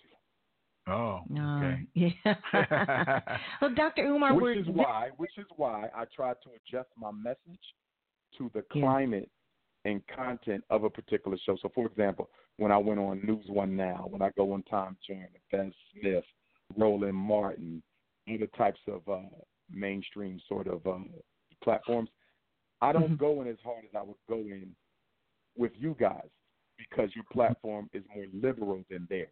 They're very much controlled and dominated by white folks. So if I don't bridle the message to some degree, it won't get heard. So if I go on the Breakfast Club and I do one of these interviews on the Breakfast Club, they never publish that. So I can toe the line, but I can't go past it. So I always, even when I speak at the university, the lecture I give at the university isn't the lecture I give at the church. I can be a little bit more freer in the church than I can at the university, and the lecture I give in the church ain't the one I could give in the community. If I'm at the community center, I can really stretch out. No holds barred. When I go to the church, I got to take it easy on white Jesus because some people will misinterpret my criticism of white imagery with political or religious doctrine. I don't have a problem with Christianity. I got a problem with the images y'all using. You see, so I always adjust my message to who I'm teaching. Dr. Umar, were you able this year to do your tour, your unapologetically African tour over to the motherland? Not the college tour. I wasn't able to do it this year. I'm going to try to do it next summer. And once we get the school open, we're going to be doing several of them every year because we need to do them for our own students, but I also want to allow other African boys and girls to benefit from that tour. It's the thing that I love the most, to do that college tour, college and consciousness tour, because we take them to different universities, but then we also take them to different historic and sacred sites of our people. So we'll go to Harriet Tubman grave, Frederick Douglass grave, Harriet Tubman house, Great Blacks of Wax, Benjamin Banneker home, Nat Turner land, places that they never been and they never get a chance to go to again. So we'll do that, and then we'll go to the HBCU. Most HBCU tours only do colleges. They don't do the Black experience. We do the Black experience plus college. So it's and I'm the tour guide, so they're getting it straight from Dr. Umar, no filter. It's life-changing. So I'm definitely going to be doing one next spring. But what I'm working on for this fall and winter, I will announce I'm working on one for adults because I've had so many adults hit me up and say, Doc, I want to go on one. I mean, I'm past college. I'm not going to college, but that's still part of our history. I would like to visit these colleges and learn about how they got started and what they have to offer. And I want to go to Nat Turner land. I want to go to the Great Blacks in Wax. I want to go to the Frederick Douglass home. So I'm putting together it'll be a week-long tour for 18 and older. It'll be for adults. So if somebody want to bring their wife, wife want to bring the husband, bring the children. It could be for any age, but it'll be, primarily for the adults. But we will allow some children, and this will be an opportunity for adults to just kick back and get that experience too, because a lot of people never got that growing up. They were never taken to these places. They never even knew that they were still being kept or that these things even happened.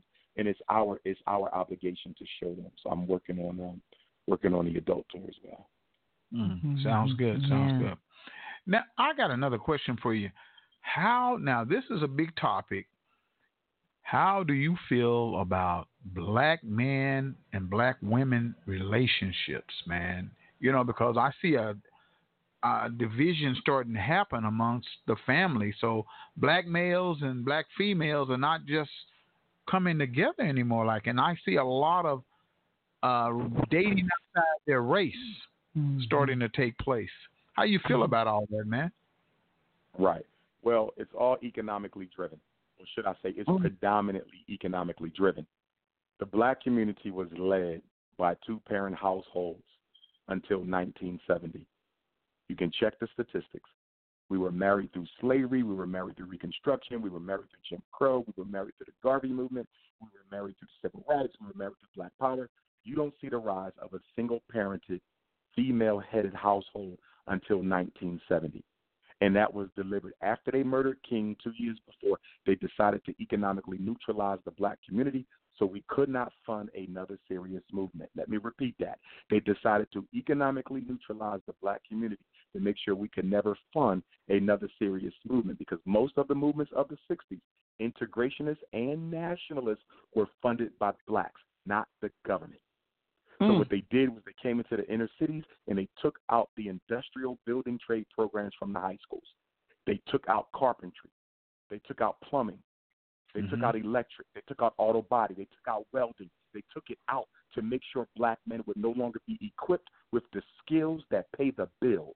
If you remember, before 1980, they did not send everybody to college. College wasn't even talked about that much in the black community before 1980. After 1980, they would push college exclusively into the detriment of earning your building trade license.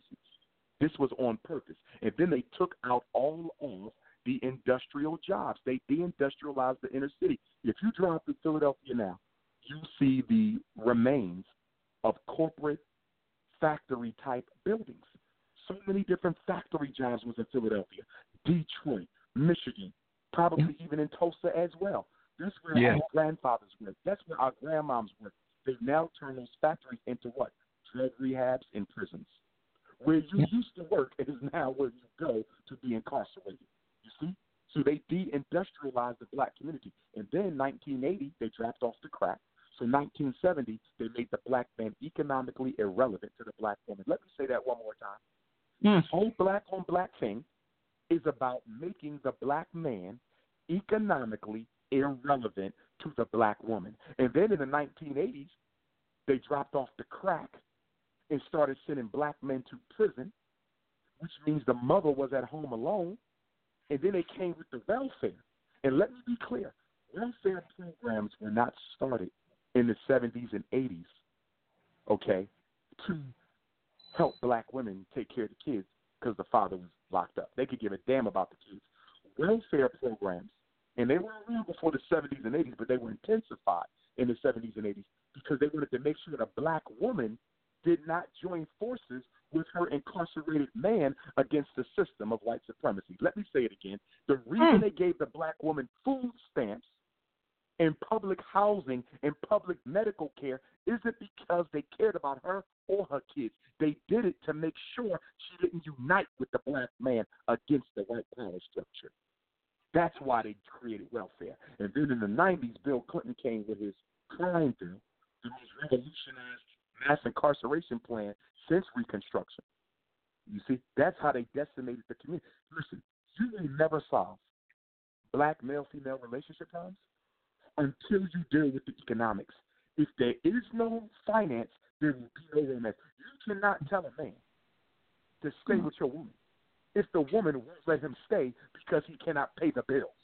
That's exactly. You have to make him a livable wage earner. And that's why I hate these conversations about crime.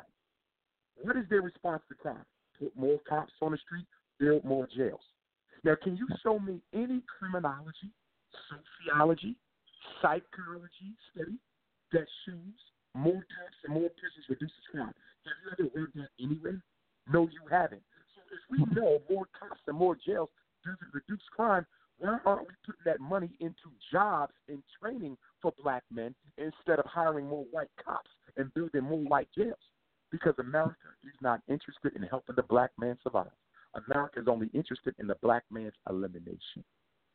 If black men are going to be saved, which means the black family is going to be saved, it must be saved by black people. Wow, that's very true. If you don't deal with the economic irrelevancy of the black man and the black woman's life, you'll never fix the black male-female relationship issue, because we're the only men in this country who are out-earned and out-educated by our women. We're the only ones. The black woman is the only woman who out-earns and out-educates a man, because so many of our sisters have bought into the feminist narrative They blame him for having been to jail. They blame him for not being able to get a job. They brought into the white man's Kool-Aid that says the reason your man can't make what you make, the reason you have the education you have, and the reason he can't stay out of jail is because he's an irresponsible Negro. When the truth of the matter is you designed the society in which he lives to destroy him. Listen, if I control the economics and the education of any community, I can make criminals out of anybody I want. Put me in charge of the European Jewish community and give me control of their schools and their jobs. Put me in charge of the Mexican community and give me control of their schools and their jobs.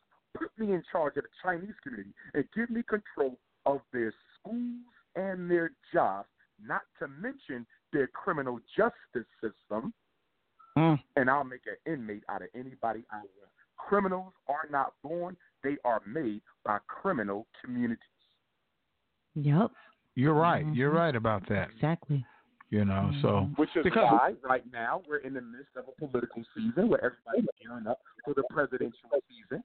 And everybody's asking about Cory Booker, Kamala Harris, Bernie Sanders, and Donald Trump, and Joe Biden, who unfortunately lives in the same city where our school is going to be. And I'm telling people that I got 3 questions for all of them, and none of them are going to give me an answer. Question number 1, what are you going to do about police genocide? None of them have an answer.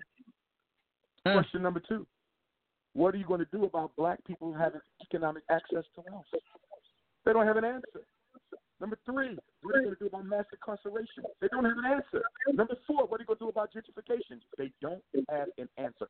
The problems that affect black people the most, none of your candidates, Republican or Democrat, have an answer. So I will not be casting a vote.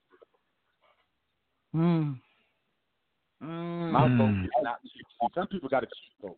See, when you walk into a store and the store don't have the type of food you want, you don't buy the food. You go find a store that got the food you got. And if you can't find it, you wait till you find the food you need. That's how Negroes do. When they go shopping for a president, they say, damn, none of these presidents are really what I want. But I've been told that if I don't vote, I'm disrespecting my ancestors. So I got to vote for somebody. Get the hell out of here.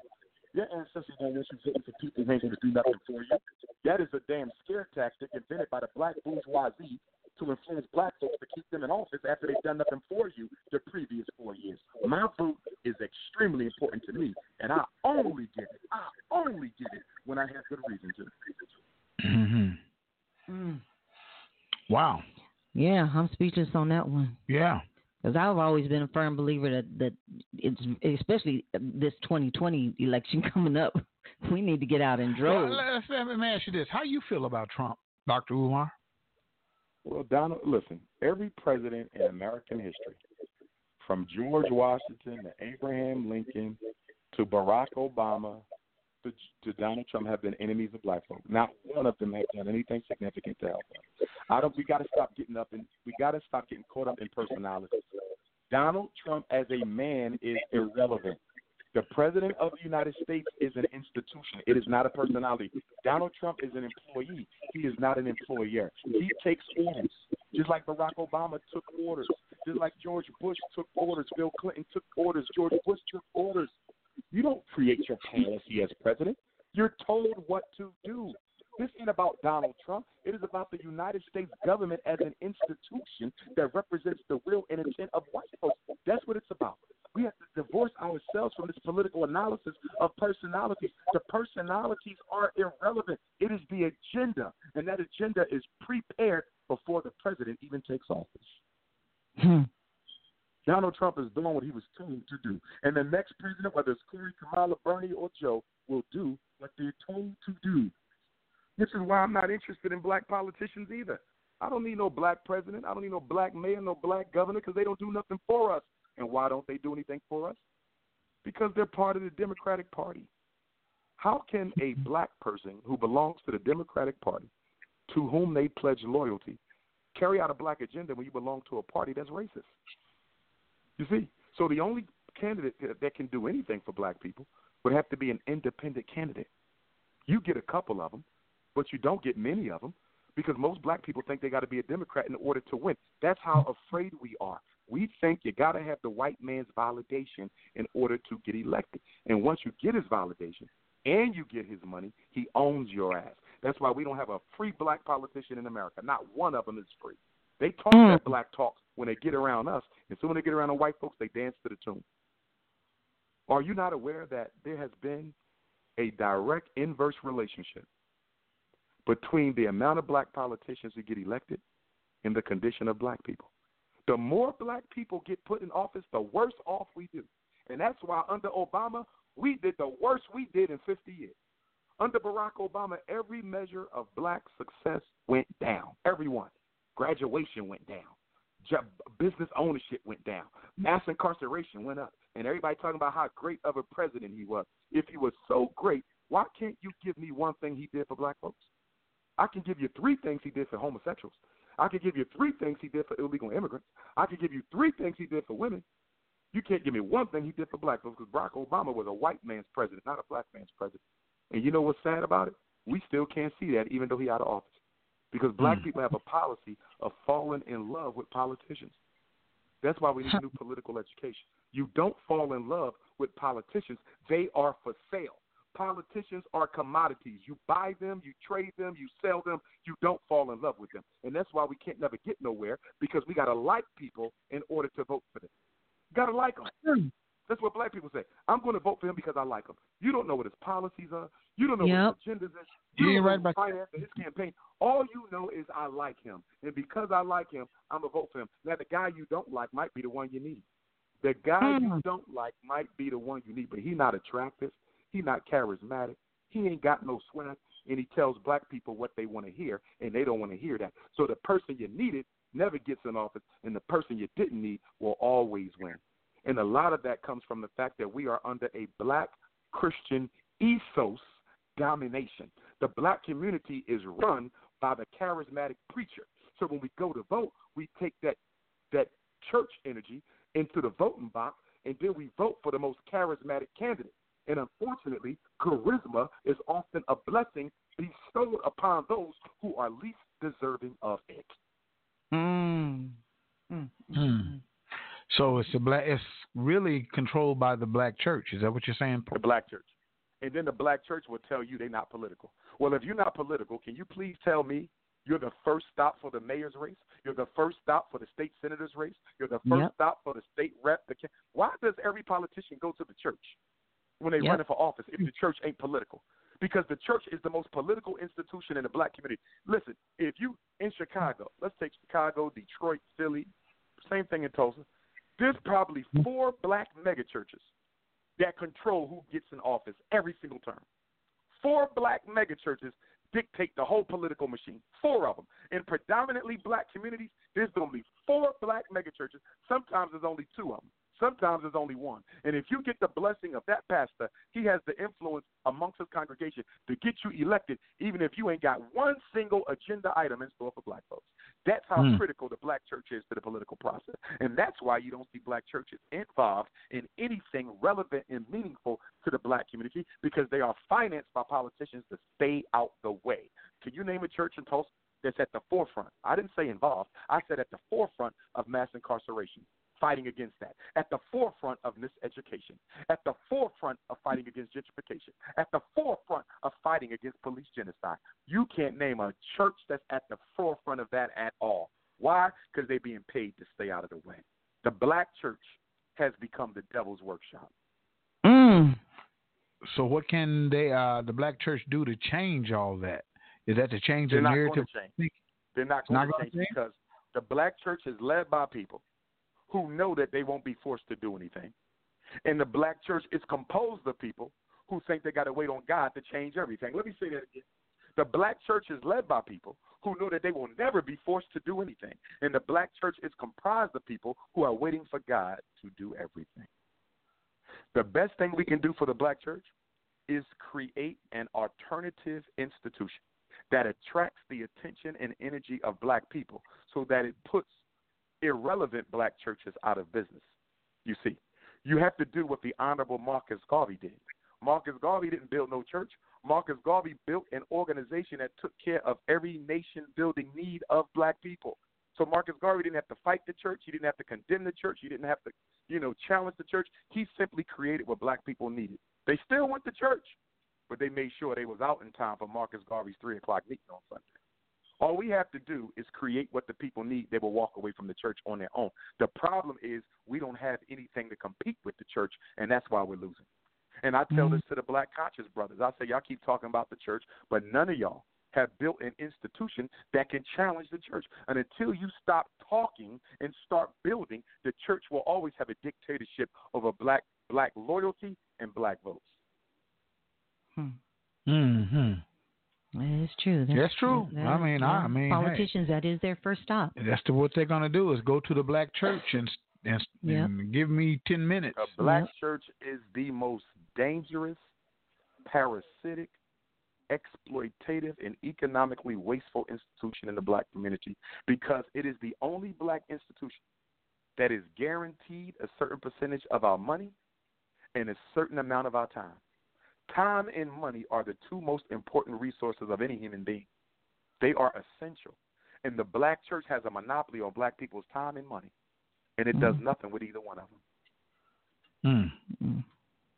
Well, most of them now. I gotta give my church some play on that because we're involved not only in community but in education. But I'm kind of gonna ask Pastor about that mass incarceration and what we can do about police. Ask Pastor. Yeah, I'm gonna have that conversation. Just about going to no meetings, Pastor. What are you doing to fight for change? I don't want to hear you was at no damn meetings because we love to go to some meetings. That's not struggle. What are you doing to change the nature of the system? I don't want to hear about no damn meetings. You had lunch with the mayor. I don't give a damn about your Starbucks coffee. What are you doing to change the system? That's right. Exactly. Yes. I understand that. I mean, because here in Oklahoma, we have the number one most incarcerated people in the country. And female. More women incarcerated here in Oklahoma than any other state. And I'm willing to bet you that when your black and white politicians run for office, nobody ever asks them, what is your program to employ ex-offenders and reduce recidivism? What are you doing to make sure they don't go back to jail? Nobody got an answer for that. You never hear about that because we don't really care about our ex-offenders as a people. Out of sight, out of mind. And because we don't pay the ex-offender population any attention, it gets larger and larger and larger. Are you aware 95% of all black criminal cases are plea bargains? You know what that means? That means most black people in jail don't even belong in there. They're in there because they couldn't afford adequate representation. What are we doing to change that? We have to change the nature of systems, and I don't see nobody doing that. Everybody is embracing the Kim Kardashian model of social justice, which is find you one black woman over here and get her out of jail, and find you one black grandmom over there and get her out of jail, and find you one black man over here. Listen, that is not progress because you're not doing nothing to change the nature of the system. As soon as Kim Kardashian got those 3 black women out of prison, and yes, we are happy they're out, but as soon as she got them out, the spot that they vacated was immediately filled by another black woman. Why is that? As soon as those women went home, that spot was filled with another black woman. And do you know why? Because Kim Kardashian did nothing to change the system. Barack Obama, his last couple months in office, what did he do? He basically vacated the prison sentences of thousands of inmates, black and white. It wasn't just for black folks. It was mostly white folks who got out. But there was a lot of black folks who got out, too. People were singing Barack Obama praises. Oh, my God, my nephew out, my brother out, my husband out. He had 10 years. Obama let him out after 6 months. Okay, I'm glad he's out. But that was not a solution. That was a Band-Aid. A Band-Aid only slows the bleeding. It doesn't stop it. So as soon as Obama let all those black men out of jail by commuting their sentence, guess what? The very next day, another black man took his place. Don't bring me no Band-Aids. Bring me solutions. And the only thing that can be a solution is something that is targeted to the system that creates the injustice. And we are not focusing on systems. We are focusing on individual feel-good cases, which are distracting us from the fact that nothing has changed. Well, wow, Dr. Umar. Oh, I can't wait for you to get here. Yeah. Well, hey, you're going down Saturday, November the 2nd, Greenwood Cultural Center, 4 p.m. Doors at 2. All children 17 and under are free. Let me repeat that. 17 and under, they don't need a ticket. All they have to do is walk in. Elders 65 and older are also free. All they have to do is walk in. If you are 18 to 64, you can get a ticket at drumarjohnson.com, or you can get a ticket at the door. You can pay at the door. You can pay online. Children and elders free. The same thing is true the very next year, Oklahoma City, Oklahoma. Only my second visit there, and that'll be at the 4502 Event Center, and that's also 4 o'clock. So both events, Saturday and Sunday, same time, 4 o'clock, doors at 2, children free, elders free. Tickets online, drumarjohnson.com. We got space for vendors. There will be a Q&A session at the end.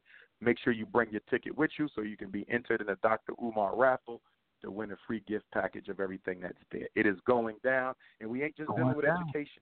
We're going to deal with mass incarceration, gentrification, extermination, Pan-Afrikanism. I'm working on a big Pan-African project right now that I can't discuss, but I will be bringing it out soon in the new year. Frederick Douglass, Marcus Garvey. We need to find a school in Tulsa. We need to open up a FDMG Tulsa. We need a FDMG OKC. This is not just about Wilmington, Delaware. It's about every black community, every black boy. We got to find a school in Black Wall Street and bring back that original energy that built Black Wall Street, because what we did before, we can do again. Amen. That's right. Well, thank you, Dr. Umar. Great. Looking forward to have you. Yeah. We're gonna have you when you come to town. We're gonna have you come to the studio. Yes, sir. Let's do that in the studio the day of the event, or maybe the day before. One of the two. Whenever you get to town and availability, we'll bring you in here. Okay, man. That's right. That's definitely. And I'm looking for some of that down south soul food. You gonna get it. We got a few places where you can go and knock it out. Oklahoma's kind of interesting. Like, are y'all considered Midwest or South? Because I know y'all on the border. Midwest. Some people say Mid-South. Yeah. You know, Mid-South. Okay. We're right in the middle of the United States, so it's one of those kind of deals there. All right, bro. Hey, man, good. Appreciate y'all. A lot of information. All right, take care. God bless. All right, strength and blessings. I just cannot wait. That's Dr. Umar Johnson, y'all. Some good wisdom, some good food. Good food, good wisdom. Yeah. Here on the Bobby Eaton Show, you know. So we want you guys to participate. Come out to the Greenwood Cultural Center, like you said, November 2nd. You know, doors open at 2. Yep, doors open at 2. Children from young all the way up to 17 are free, and our elders, 68 and above. 65. 65 and above. And 65 and above. Okay, 65 and above. Yeah. Free. It's going to be on and popping. It's going to be on it. Oh, it's going to be much fuller than what it was last time. Yeah, it was. It'll be a lot of them. Yeah. Well, you've been on the Bobby Eaton Show, where we tell our stories our way every day and Friday, 6 p.m. Central Standard Time. Saturdays, 12 to 2? Yep, noon to 2. And don't forget tomorrow to tune in, because we got the Juice Radio Show. That's right, young people doing radio. That's where it goes. All right, until the next time, we want you to have a good one, okay? It's time for the Bobby Eaton Show. Giving you information you'll want to know. Speaking on issues affecting us all and... it'll be it's all good. Hey, this is your show. You play whatever you want to play. All right. Stay blessed, y'all.